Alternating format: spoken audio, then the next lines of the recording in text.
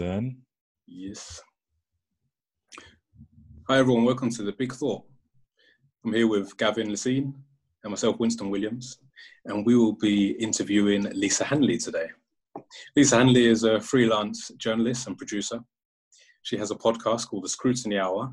So if you haven't heard that, check that out straight after this. Lisa is going to tell us about what she's doing. Lisa, nice to meet you. Nice to meet you. Thank you for inviting me on. I'm very grateful. And yeah, I'm far away with the questions. Yeah, well, I'm going to start with tell us about yourself. Tell us what you do. We spoke recently. We met on a group where you presented yourself as a freelance journalist. So tell us about what you do. So I'm a freelance journalist and producer and I'm based in London. I've just actually finished my master's in TV journalism in July. And when I was coming to the end of that, I actually got commissioned to do a documentary, which was great. So I'm working on that as well as developing this podcast as well. The reason why I kind of ended up doing this is because of it, like a long story, which probably you won't have time for. But I've always wanted to do journalism. I've always been a journalist deep down, but I just didn't ever have the confidence to do it because I didn't think I was smart enough. Confidence issues. But yeah, and when I finally did it, it was like second nature. I think that I really enjoy speaking to people and finding out people's stories and the whys of everything. I'm super nosy, super inquisitive. So naturally, this is definitely the industry for me. So yeah, that's what I'm doing right now. And it's fun. Okay. Tell us about your journey. How did you get to where you are now, to becoming freelance? Well, I went through a lot of industries to get here. I didn't just jump into journalism. I was first a hairdresser. So that's how I started working. I started working at like 13. And when my friends' mums found out that I was doing hair, they started hiring me. So I started going to their houses after school in my school uniform.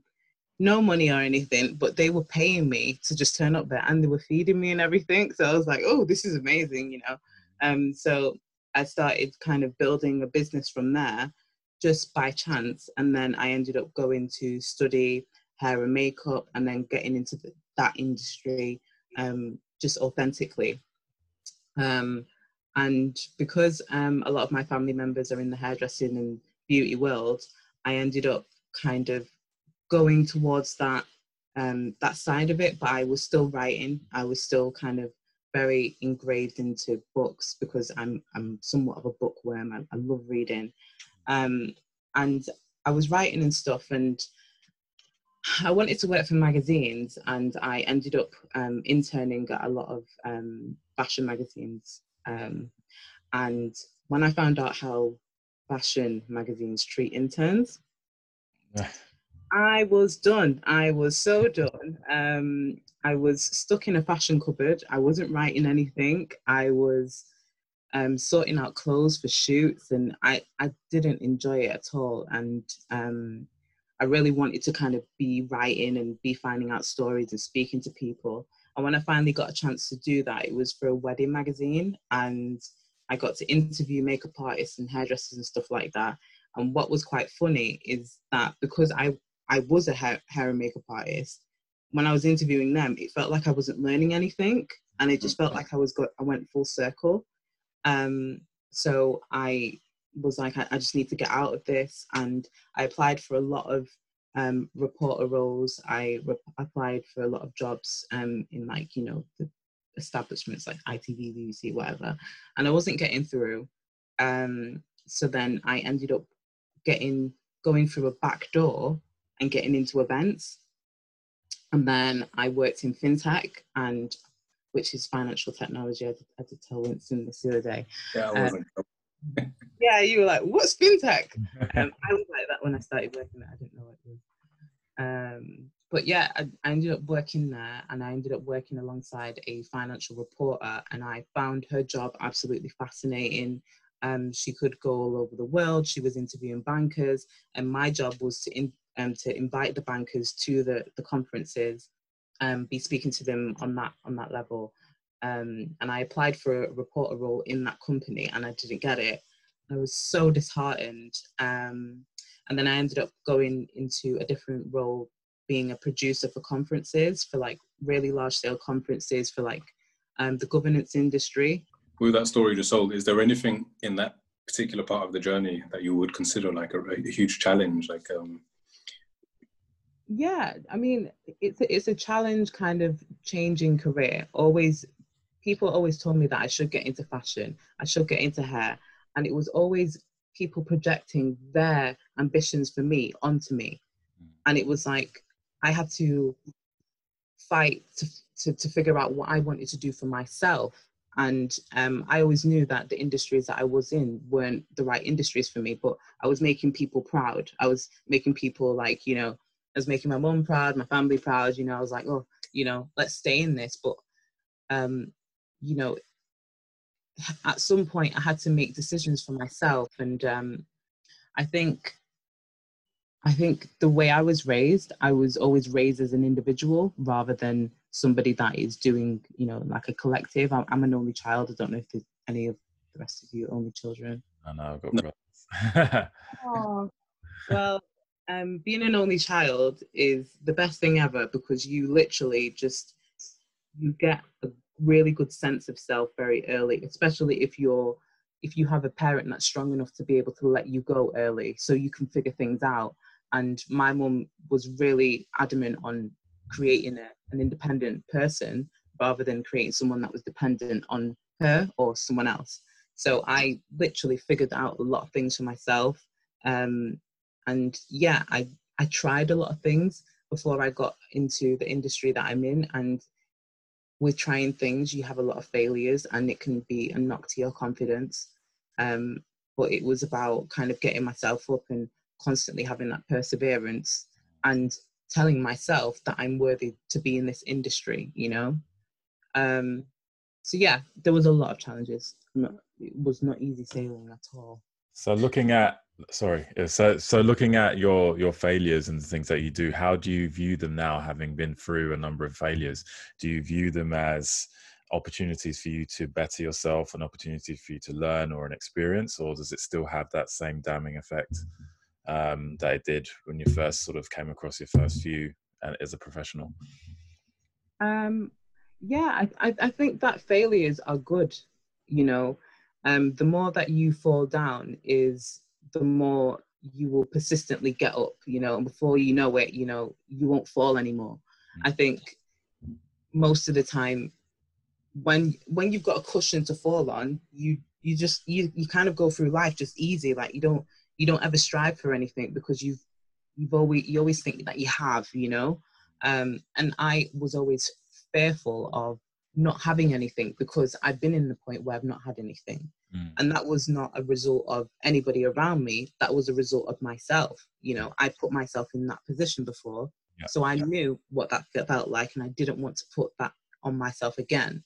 So everything that I've done and every failure that I've had, it's been of my own doing. And I was able to jump back up and be able to, get myself back up. And it's a bit of pride to know that you are able to get yourself out of a hard situation and you've done it yourself without asking anyone for help. For me, that was what I found, great about it. Yeah, it's very empowering, isn't it? Yeah, it is. I was thinking about, you've used the words persistence and perseverance and the story that you describe and your upbringing and I'm hearing like a northern accent as well. So I'm guessing has that been part of your attitude towards things, and do you find that helps you with journalism? Because I can imagine you need to really, in some cases, you'll need to be persistent with your questioning and to get to the answers you want to get to. Yeah, I mean, Manchester is completely different from London in so many ways. It's where I came from. It's more of a communal kind of atmosphere, whereas here it's very individualistic, you know. So when I grew up, I went to high school with the same friends that I went to primary school with, and we all kind of grew up together. We all went into complete different avenues, but you know, you have your friends that go this way and you have your friends that go that way. And, you know, I've learned from so many different people. And I would say that every person that came into my life was a lesson, and taught me something and built my character in some kind of way where they've challenged me. I've been bullied before. It's not the best thing. And things like that kind of build, you know, a backbone in you. And in journalism, you really, it's so competitive. I did not know how competitive it was until I got into this industry. They make it out like there's only this amount of space for this amount of people. So therefore, it's like, you know, you're either gonna, you know, make it, or you're just gonna be forgotten, you know. And that's how they teach you as well, you know. They teach you in that way as well. It's, you know, they offer a lot of the time the lecturers will send out job roles to about 60 odd people, where it's like for one slot, and you're thinking, gosh, you know, what kind of you know, you're not really building any kind of community within these classes. You make everybody compete against each other because they're trying to get this one spot. So if I never grew up the way I did, and I was in athletics as well. I was playing football. I was a runner, so I know competition. Yeah. So if I never grew up like that, then I wouldn't be able to be in this industry. I think that kind of endurance of, you know, being in a competitive environment for long periods of time is really good for this particular field. So yeah. Is there anyone who's influenced you, not only to go into journalism, but just that characteristic you described that you have, that persistence? Anyone who inspires in you to have that? Trevor McDonald was always, I don't know if you know Trevor McDonald. Yeah. Oh my gosh. He was like the granddad of everybody I knew. Like, you know, he was Caribbean, old, great, and he's been on television for years and years and years. And like every time he would come on, my whole house would go quiet because, you know, Trevor's on. Everyone's listening to Trevor. And it was like, you know, the way that he's, you know, his presence, the fact that he was one of the only ones that was the same color as me that I saw on television at the time. You know, it was someone like him that I saw that made me feel like I could do it. And then I also watched a lady called Zainab Badawi. She is a Sudanese British TV and radio journalist, and she did BBC Hard Talk, and it's very hard to get, you know, Black journalists on BBC Hard Talk. And she was like interviewing like war criminals, you know, presidents of countries. She has got a series on BBC at the moment where she's talking about, you know, a different side of African history. I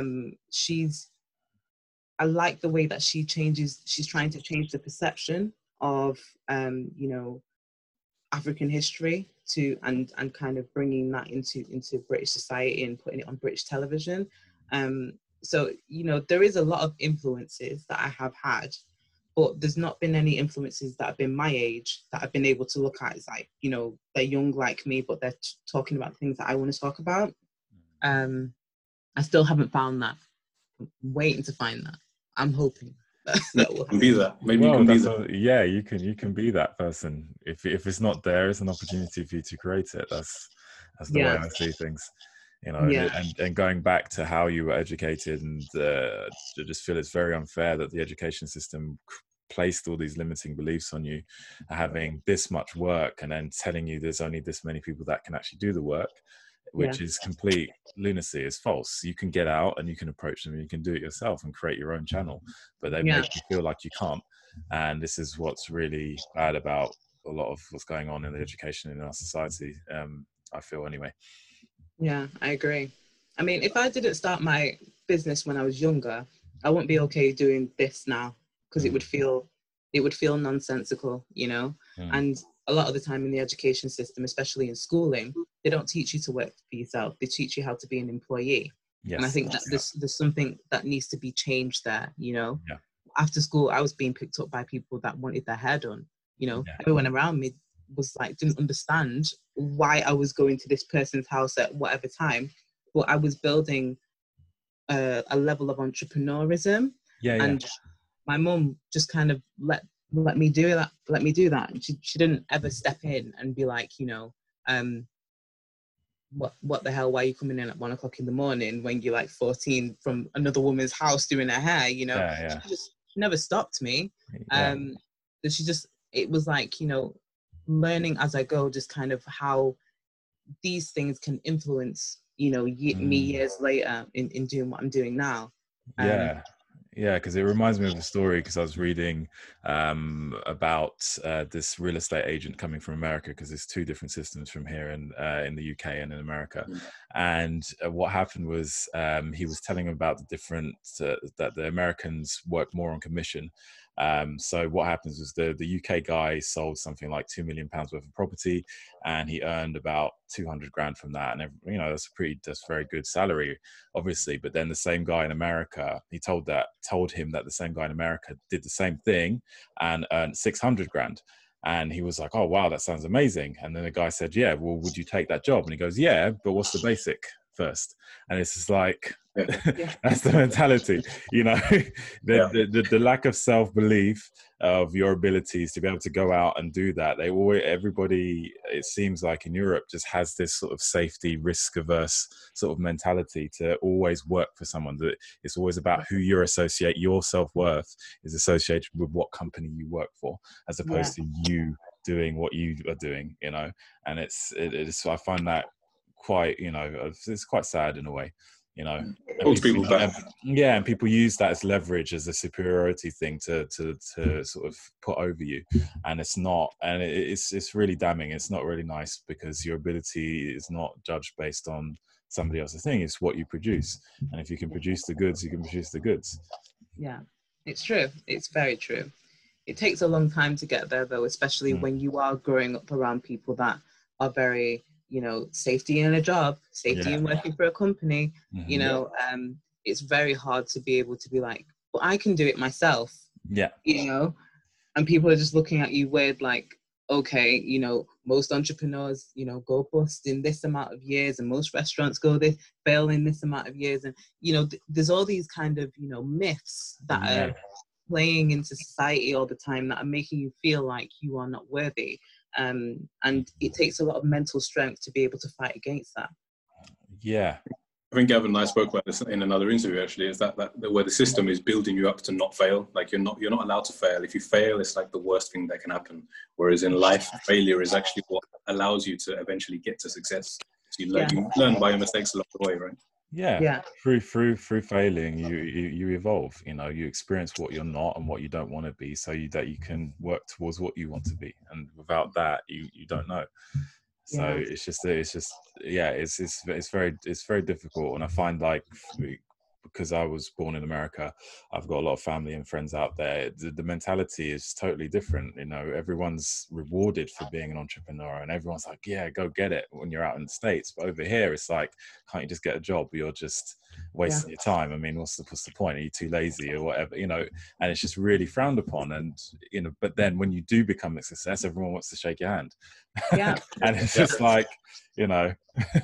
Yeah. And it's so weird to me, because I just think to myself, well, how do you think everybody else has done it? You know, like it wasn't clean sailing. Exactly. That company that you're working for started off with someone like you.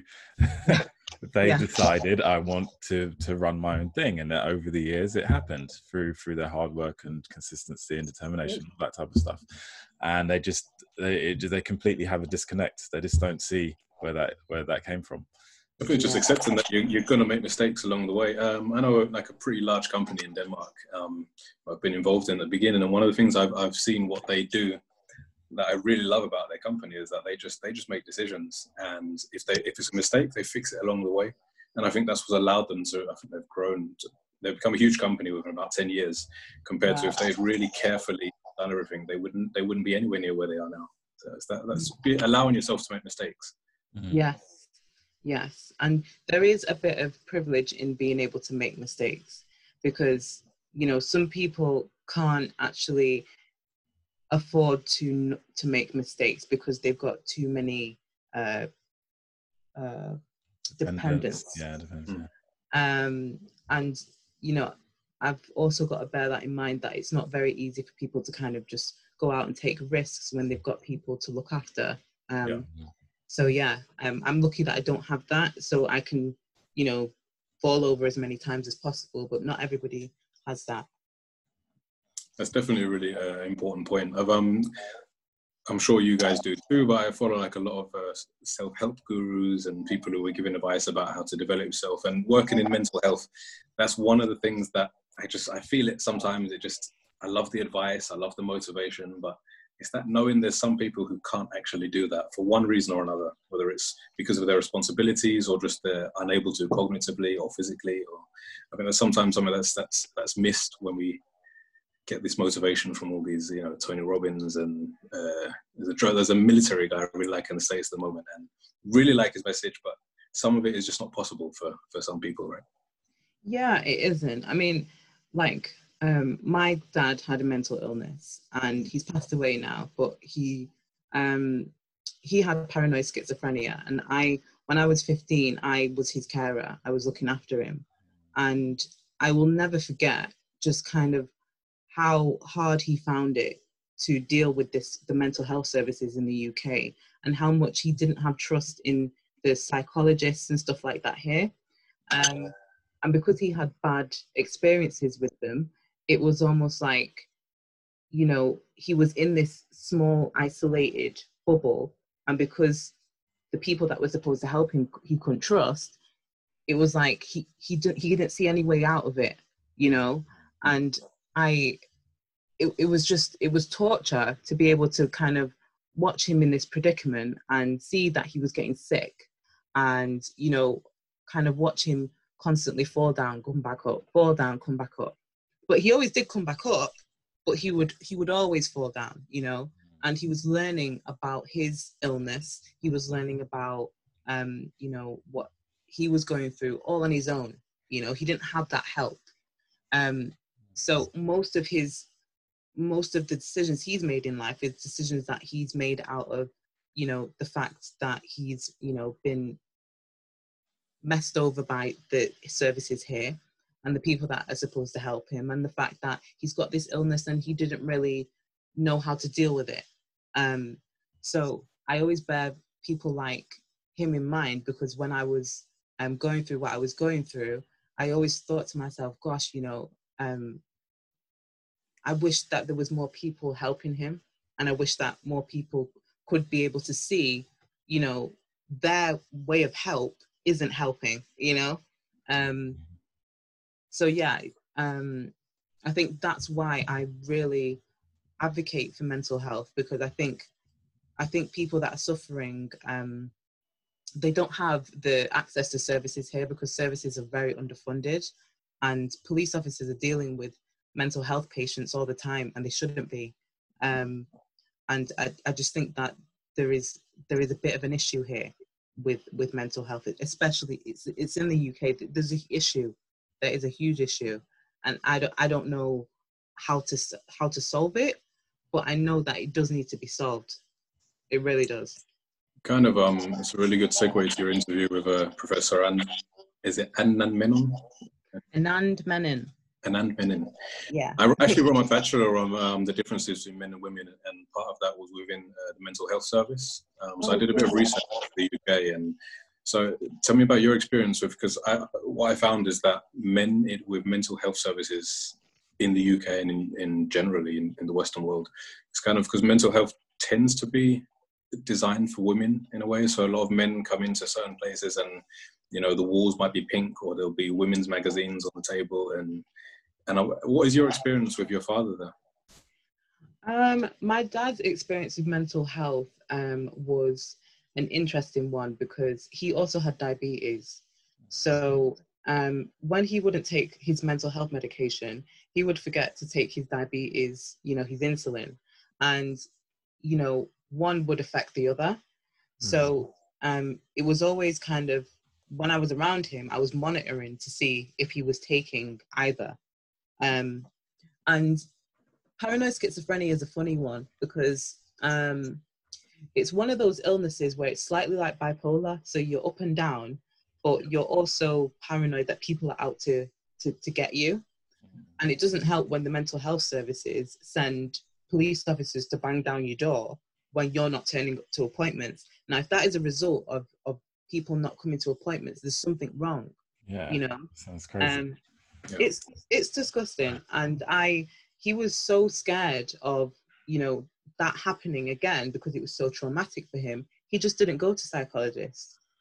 So, that trust broke down, his, accessibility to be able to get to those people and get the help that he needed. And I just think it was just unfair the way that they dealt with him. I also know that in the UK that, black men are most likely to get sectioned than white men. And my dad was sectioned a lot. So I don't know if that was a part of it. What I do know is that the way that he was dealt with, I thought that was quite heavy-handed. He wasn't a danger to other people. He was more of a danger to himself because, if he was not taking his medication, he would have a hyper. When you have diabetes, you have a hyper glycemic. Yeah. So you start to kind of like hallucinate and stuff like that, and it's like stages before you like actually pass out.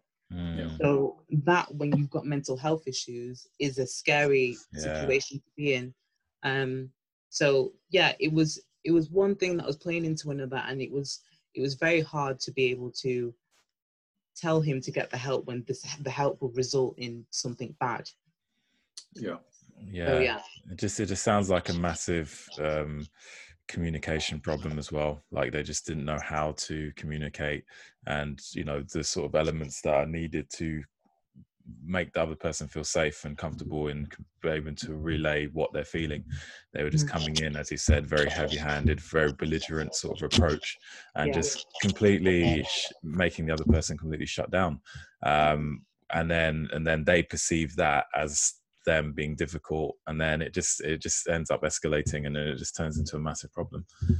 Yeah, I've spoken to many police officers, and they've spoken about how they've been called out for people that have got mental health issues, and they shouldn't be the ones that are having to deal with people with mental health issues. And I completely agree, because you're dealing with somebody that's already imprisoned in their mind and throwing them into a cell. It's like, it's not really a way to deal with someone like that.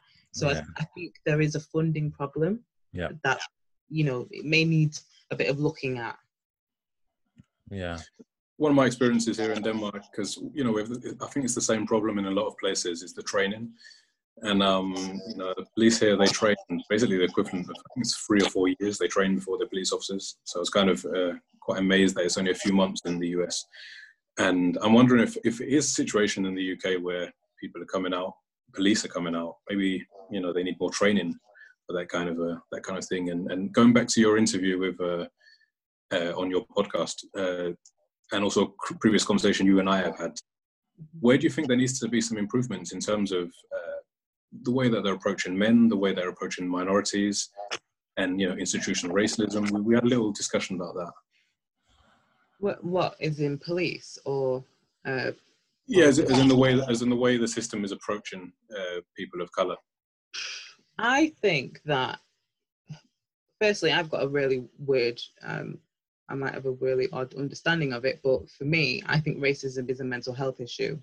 I think if you think that you are better than somebody because of the color of your skin, and then you are aggressive, or you want to hurt that person because of the color of their skin, that's a mental health issue.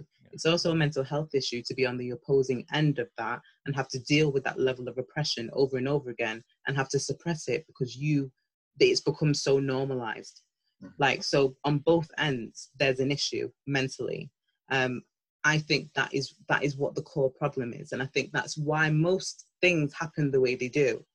You know, even down to, you know, the jobs that people take, the education people take, you know, the fact that some people get into crime and some people don't.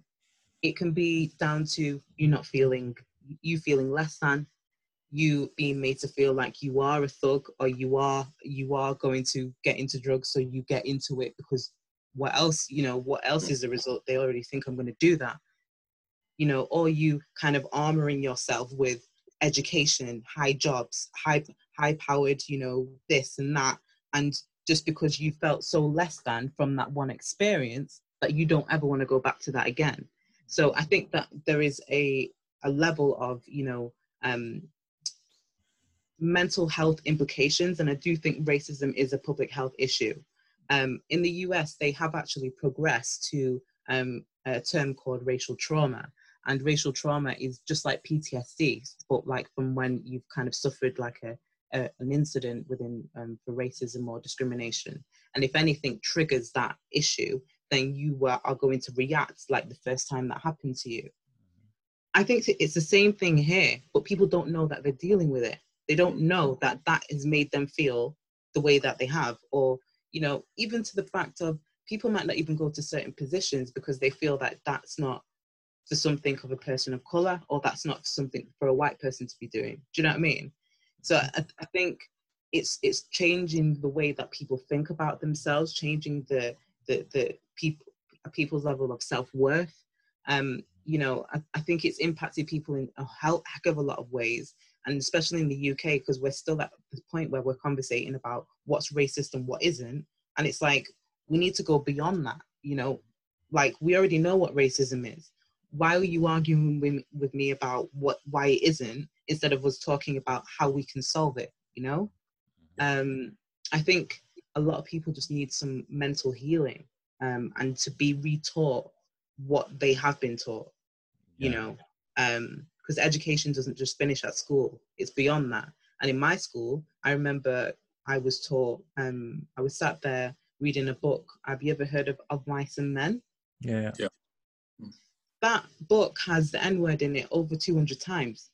I remember sitting in a classroom in my favorite class, which was English, and having, you know, my teacher read that to the class, to the point I had to put my hand up and read it because I was too embarrassed to have this man read that word over and over again to my class, you know? Yeah. And it's like, yes, there does need to be some educational reform, but then outside, there is also, you know, levels of microaggressions in the media, you know, kind of how, look at Meghan and Kate Middleton, if I'm going to be really, you know, you know, the way that you kind of, you know, treat certain groups in the media, the way that you are always kind of depicting films of Black people as slaves and saying that that is Black history, but, you know, there is way more history than just that, you know. There just needs to be a whole like reform and you know, jumbling up of everything, you know. It seems like people need to differentiate between labels and identity. Yes, this is what it seems like. People are blurring those lines, and a lot of, say, the discrimination and the things are just labels that people are putting on them, but it's nothing to do with your actual identity. And just because we are of a similar skin color, but you don't speak for me, I don't speak for you, I'm still my own person, and I have my own views within that thing. And I think a lot of it's just they're trying to do a one size fits all sort of thing all the time. And a lot of the time, just like, you know, when our very first podcast with the Black Lives Matter thing, you know, Winston and I were both from the Caribbean, we're both identify as Black men and all the rest of it. We've had completely different experiences within racism. I've never really experienced any in my life, to be honest with you. And a lot of it has come from my own community, if I am to be completely honest, with the whole light skin, dark skin, you know, sort of conflict that we all are aware of. And that's been my experience. Was Winston's had, you know, more of the sort of commercial sort of ordinary police brutality-ish sort of stuff, and, you know, the more the stereotypical stuff. So, you know, you've got to account for everybody's sort of individual experiences as well. Yeah, You do. And Lisa, when you mentioned about it's a mental health issue, I've never looked at it like that before. But because of that, it opens the door for a way of treating the situation. Like, just relearning, as you mentioned, relearning the way, maybe even like just allowing, instead of having to put people in boxes, having the opportunity to be more open and more free and more able to be in that ambiguity of people come from. And I give the example of, and I know a lot of people get offended by this. I used to, I don't anymore. But it was a question about, where do you come from? And I would always say the UK. And it took me a long time to realize, that, because I would get really offended. Yeah, but where do you really come from? And the question, they want to know your ancestry, and it's kind of, but is that my identity? Is it where my great grandparents come from? That is my identity. And it's kind of, if we can teach people and help people to have that it's okay to not be able to put people in boxes. That could be part of the re-education. Yeah. Look at how long the list, when you're applying for a job, look how long the list is now. You can be black this, black that, black this, black that. And I'm like, isn't there just one type of black? I thought we're just all black British, but it's like kind of putting people into all these different groups and then, putting them into fame, and then it's like, all these are over there, and then all the rest of yous, are here, and it's hard to not make people feel othered when you are othering them, I think that it needs to be there needs to be something solved. Even Professor Anand said that he was stopped and searched. He said that during my interview, and this is a professor of European politics, and he's highly respected. So it happens to all of us. And yes, there is colorism within our own community, which doesn't help us either. But I think that comes from us being taught about white versus black, and then it's light skin versus, you know what I mean? So it's the domino effect. Because I was thinking about this the other day. It's just like, no other sort of race really has the diversity really that the black community has, because within the black there's so many different shades and cultures within that, whereas white is kind of white, and yes, they have different cultures, but there's from the appearance wise they look the same, in that sort of skin color and the rest of it, whereas black people is complete different range, and that opens up the door for that segregation and disunity and people sort of fighting again, because we are kind of naturally tribal, so we gravitate towards people that look similar to us as a sort of basic instinct. And within other communities they don't really have that, because they kind of look similar in a way, whereas within the black community, you've got everything from as light as myself to as dark as some of my uncles and aunties that are very, very dark in Jamaica. So it's it's just one of these things that we have to contend with. I wonder if that's just like a not miseducation, but a lack of education. Because, in psychology, one of the things we learn is that whatever you like, you will be able to see the differences, or whatever you are. For example, if you're a black guy, you can much more easily see the difference in black people than a white person can. Like, I'm sure you remember being in school in the UK, like people just saw everyone who was Chinese looking was Chinese. And it's like, as you grow up, you learn there's actually loads of different countries there. It's the same in Africa, we just learn Africa. Instead of like, there's how many different countries, and in each of those countries, there's how many different tribes, and everyone's got their features. And, as black people, meeting black people, you get to be able to see the differences. Whereas a white guy who hasn't experienced black people just sees all of us as the same, right? And, so we end up with BAME, for example. It's like, we are different in so many different ways, and maybe we need that education more pushed out there. Yeah, and asking questions is always great as well. I've met so many people from so many different places, especially doing this degree, and they, I've had friends that would openly ask me questions, and be like, well, why are you darker than her, or why is she lighter than you? And it was asking different questions about why black people are different shades and different colors, but I respected it because she asked. She didn't make a generalization. And we just have to be a bit more approachable in letting people ask us these questions, because with asking us, we're educating them, they're educating us. People probably look at black people and think, oh gosh, they all look the same as well, and I can imagine why they would think that. But at the same time, if we are not open to be able to having those conversations and those back and forth, then nobody will ever know. Yeah. It's about communication and really making people feel safe to be able to approach and ask these types of questions, because only through that are we really going to be educated and actually move on and evolve Yeah. within that, because people could ask, just like they said, why are we all such different tones? I mean, speaking from a Caribbean background, most Caribbean people are mixed from all of the different inhabitants of the island. So even you could be as dark as anything or as light as me, or even like my mum, who's from Jamaica, who's blonde, blue-eyed and white, but both her parents are dark.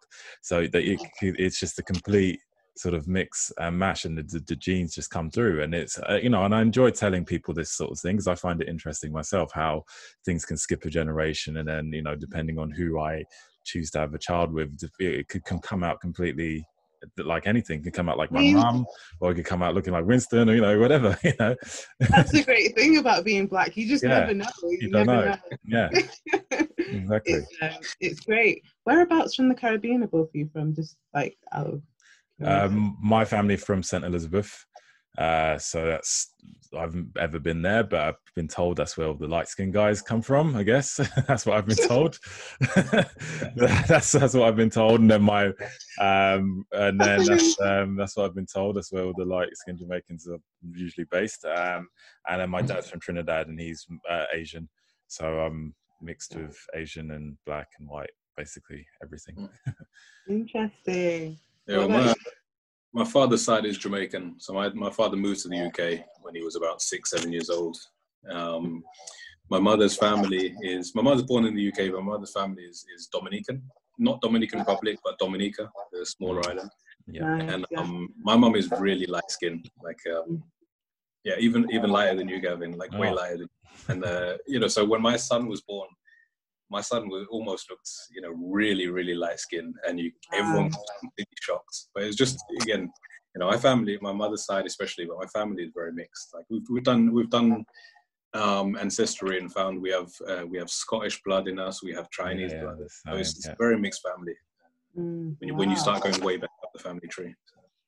That is so interesting. Yeah. My dad's side of the family from Jamaica, from Manchester, which is quite interesting. From Manchester, and then my mum's side of the family are from Nevis, which is quite near Dominica, St. Kitts and Nevis. So small island and kind of biggish Jamaican island. And then I found out just before my gran died, which died just a month ago, that her dad was Jamaican Jewish, and he fought in the World War I. And I didn't know there was any Jamaican Jews. Yeah. So that's what I think. That's where I think my mum's heritage is from, because of the light skin sort of thing. Because a lot of Jewish people are in St. Elizabeth apparently, so that's where the mix comes in. So crazy. Yeah. So whenever I speak to anyone about Jamaica, they're like, so Jamaica, everyone is Rastafarian, and there's like. No, not really. Everyone's Christian, probably more Christian than they are here. It's actually really funny, because even like I think a lot of the Jamaicans actually don't like Rastafarians, from what I've experienced. They don't. They really don't, because when my mum did dreads in her hair, my grandfather stopped speaking to her. Yeah, like it's really like he just didn't want one of his children to have that look. It's because of the music. Wow. The music's made people think that's what Jamaica is. So there's so much more to it. Yeah, it's popular though. It's really popular. Yeah. I really like that. Yeah. So going through all of those things, what kind of tools would you say that really stood out to you as you've progressed through your journey, that you've been able to fall back on as a framework to get you through the tougher times and the challenges? Things that you've noticed that you've been able to fall back on and say, okay, this is happening now, I need to do X, Y, Z to get myself back to a helpful sort of place. I think the entrepreneurism is always good to fall back on. I know that if anything didn't work out, I could still do someone's hair, I could still work in a salon, I could still do someone's makeup. I still got those skills. And then also, like, I'm a really good researcher that I didn't realize before. So this was something that I realized when I was in university, that I was really good at finding stories that people might overlook. But I do think that is because I'm from a different background. And that's why I think diversity is really good, because I think when people come from different perspectives, they can find little, nuances and stories that you might not even pull out, So yeah, I'm good at finding stories, I guess. And I also blog, so I write, and I write a lot about my experience from moving from Manchester to London. And I found that writing that blog was very, very therapeutic for what I was going through, because it was a cultural change. And I didn't know it was a cultural change. I thought UK to UK, not going to be that bad.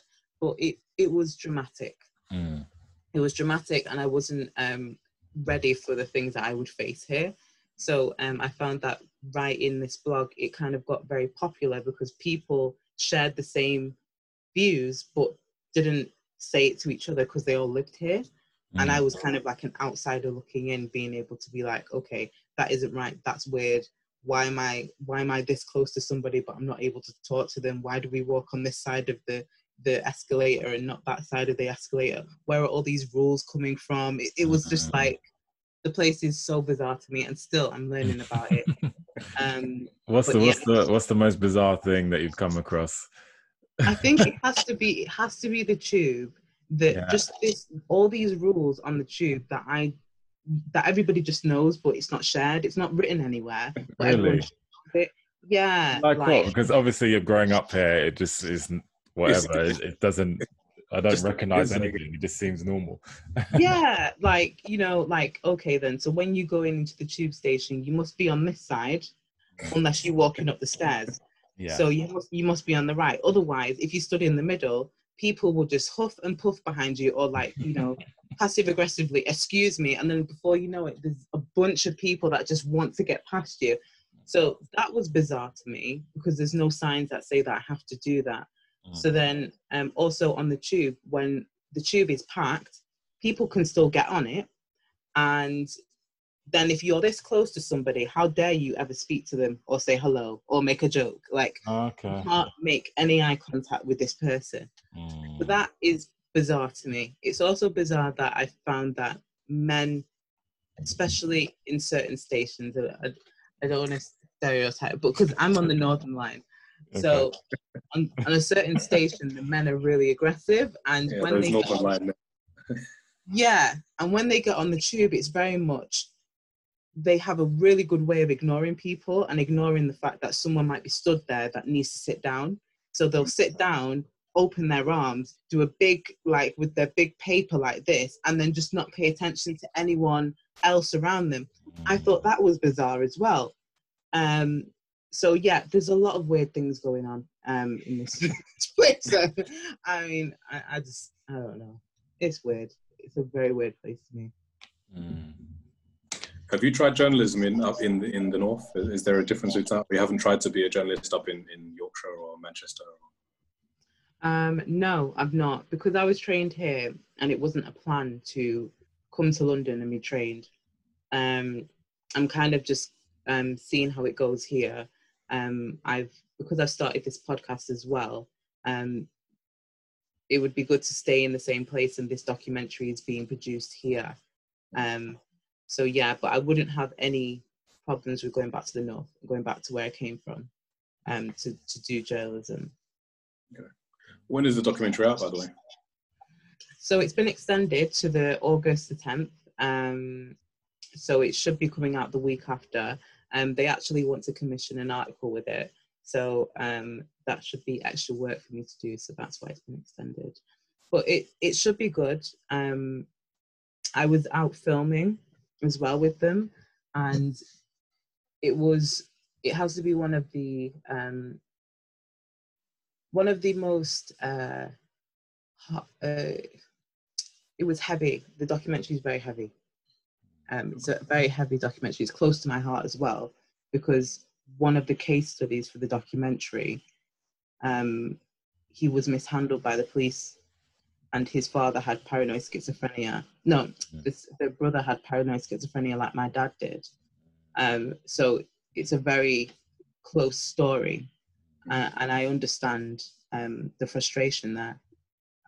So it's a heavy story, but it needs to be told. Okay. Okay, that's cool.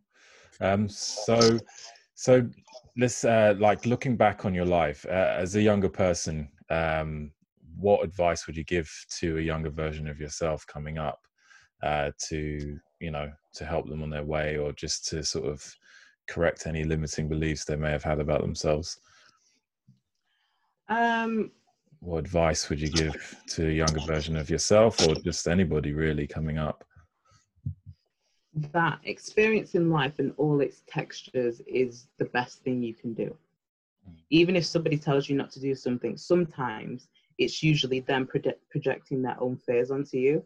And if you feel like it's something that you want to do, you should do it.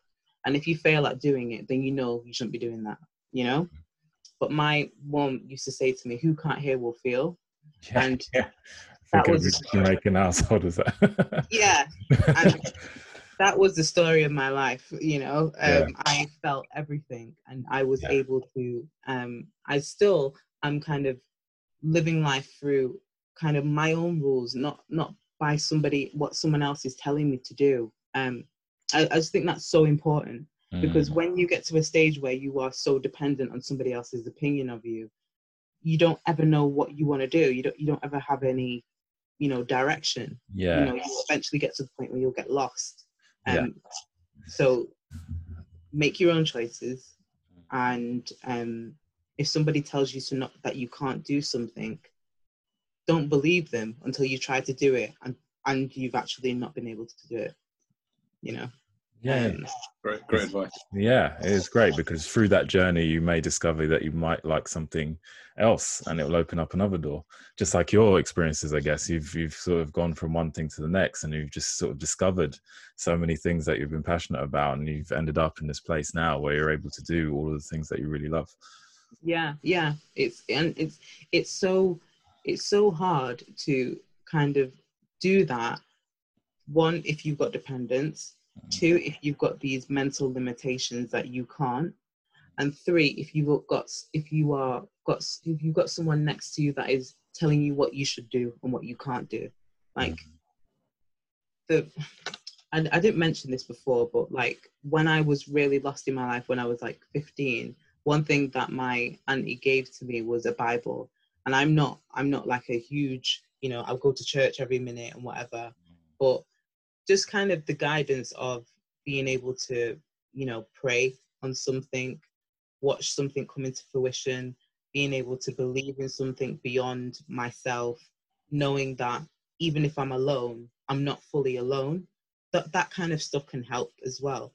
Because I think people my age fear to be alone. They fear to be isolated. They fear to not have their friends around them all the time. And, you need to forget about that. Like, exactly. If you can find something that, makes you believe in something, that makes you feel like you're not alone, then hold on to that and just go out and fly. Like, go out and live your life, and you'll go to where you need to go to, but don't wait for nobody. Yeah, that's very true. That's very true. All those things are very, very true. It's that whole thing of finding peace within yourself before you can have peace with others, type of thing, and finding that within yourself and realizing that is you're never alone. If you have your faith in the various things that you're doing, and you're focused on achieving the things that you want to achieve, you will meet the people that you need to meet. Everything will gravitate towards you. Yeah, it's true. It's very true. I've actually got a vision board behind me. Yeah. Those are great. Yeah, I highly recommend those, because it keeps those goals right at the forefront of your mind, because you can get lost in life so easily, and you end up. This is why, for example, I've done all the things that I've been able to do during this pandemic, because I just got stuck on a treadmill of doing the same things over and over and over, and you don't really feel like you've got a gap to really spend a good amount of time on developing the skills that you've always wanted to. And having boards like that, and sort of saying your stuff over and over in your mind, and sort of working towards it really makes a big difference. And I think a lot of people don't do that. They kind of put themselves into a very unconscious position where they go to the pub, have a few drinks, and then you just kind of lose yourself in that. Not saying that is a bad thing. Everyone wants to do whatever they want to do, but if you're really looking to make some progress, it's very difficult when your mind isn't you know, fully alert. Yeah, you need to be disciplined. It's nothing for or against it. You need to be disciplined. You need to kind of constantly be able to say no to things that are not on your path, you know. That is hard when you're young and you want to fit in. So you need to get out of that mindset of wanting to fit in. Like, I don't care. Most of the time I walk around and I'm on my own, but I don't feel like I'm on my own, you know. It doesn't make me feel like, oh my gosh, no one's talking to me. Like, I don't care. Like, I'm here to do what I want to do, and people will gravitate towards you that also have that same, you know, that same like strong sense of self, and you'll be able to, you know, create really long-lasting, healthy, good relationships. Yeah, it's about creating the environment that induces the best, that allows you to be able to do the things that you want to do, and adding meaning to the various connections that you've had and that you can sort of develop as you're working towards the goals that you've set yourself. And then obviously they change over time and they evolve, but you just got to be mutable and be able to sort of move around and be flexible. And that's what a lot of people I find don't really have. They get very fixed in a certain way. This has to be this has to be that, and they panic when things aren't exactly fit into that sort of mold, when actually, as they say, you know, all the success is, you know, lies outside of your comfort zone. So they need to, you know, just relax a little bit. You know, there isn't, you know, they imagine this massive sort of failure as being the end of the world, and it's just a moment. I think just that's what you're saying is that you know, if you've got a purpose, if you know where you're trying to get to, and a lot of decisions you need to make will make sense. You won't need to think too much about them.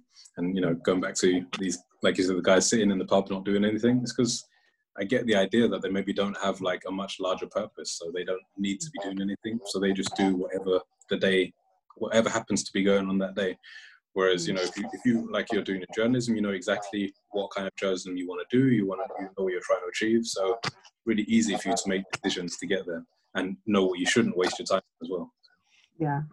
It's true. I think like my podcast, I wanted to be able to build a idea of the type of journalism that I wanted to go into. So I was setting out, this is what I want to do. Don't box me into entertainment or sports. I want to go into this. I want to be asking these questions. So hence why I started doing it myself. It might end up developing where I completely just end up doing that, and that becomes its own entity. But, you know, the mindset was I really wanted to be able to speak to these people, and this is the opportunities that they were giving me. And I don't think the opportunities that they were giving me fit with what I really wanted to do. So I made a decision to do something myself, and I'm really enjoying it. I really, really enjoy it. I get so much out of it.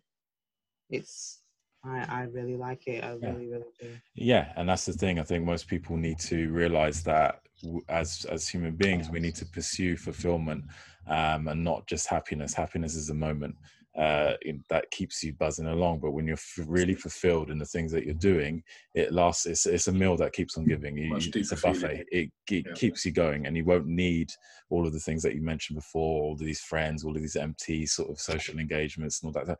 You feel fulfilled. Like your job and the things that you're doing just fuel you to keep going on and on and on and on, and you just keep doing stuff. And that's what I think a lot of people need to sort of work towards. Just practically, that you know, you don't get out of bed in the morning because you're happy. You get out of bed in the morning because you've got a goal, you've got a purpose, you've got, you know, even if it's just going to work, you've got a reason why you get out of bed. It's not because you're happy. Yeah, so we just stay in bed, maybe. Yeah, it's both for me. I do get happy because of what I'm doing, but then it's also feeding into this idea of me working towards something that I feel is taking me somewhere. I just don't know where that is, but I know it's taking me somewhere, you know. And I'm answering questions that are not being covered, you know. I'm looking at the news and I'm waiting for these interviews to happen. Yeah. And when they don't, I'm like, why? You know, why are we not asking these questions? You know? Well, the reason why is because you need to do that. That's your place. That's your place in the whole mechanism of it all. And, you know, just saying, you know, And it's a beautiful thing, going off and having complete sort of limitless potential. And that's what's the beauty about it. You can go, you don't know where you're going to, but you're moving, and wherever it ends up is wherever it ends up, and it's a beautiful thing. Whereas a lot of people have a lot of sadness and depression because they see a limit, they see that roof, they know, okay, I can only get promoted so many times, and then that's it. And that's where a lot of unhappiness comes into it, and then they start doing crazy things to just feel alive, and that's where they get these little moments of happiness, but they're not fulfilled. And this is where the problem lies. You need to search and strive for fulfillment over little moments of happiness. And I feel like if a lot of people focused in on that more, would have less likely to have these problems, a lot of problems that we have. So Lisa, I listened to your podcast, and now we've just spoken about these questions that people don't get to hear.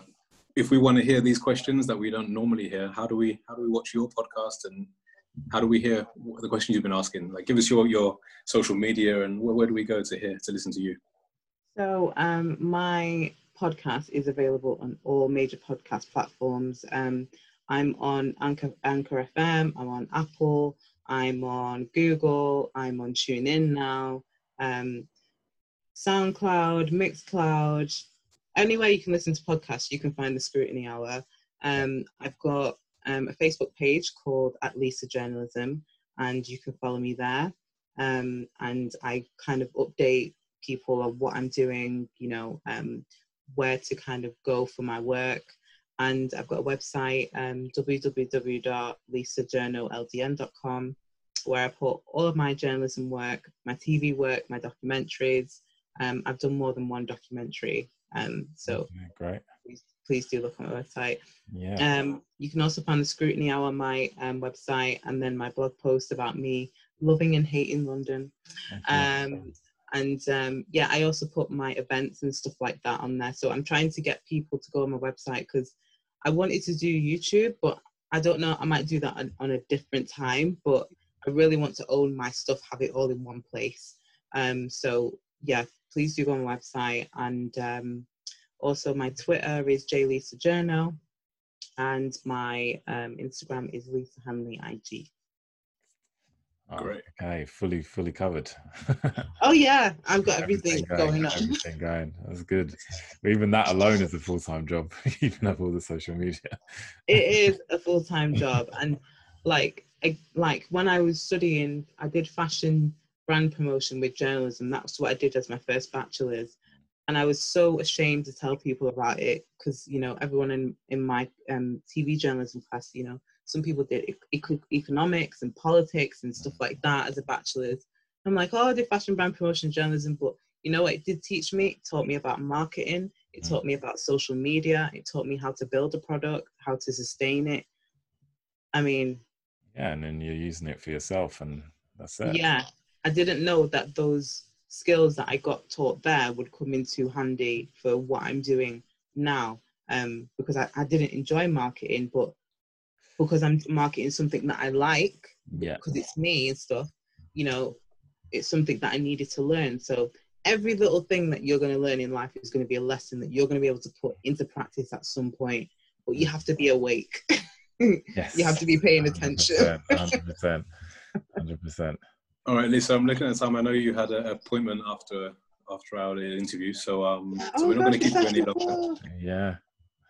This was really cool. Really nice speaking. Yeah, it's really nice meeting you. And I really enjoyed it. Thank you, really, and nice. Keep doing what you're doing. This is a really great platform, and I really love that you're doing this. So thank you so much. Thanks, Lisa. And again, everyone, the links for Lisa and her social media are below. So definitely listen to that podcast. It was really interesting interview I had, the latest one. And we'll see you guys soon. This was The Big Thought with Gavin, Winston, and Lisa. Take care, guys. Bye. Bye.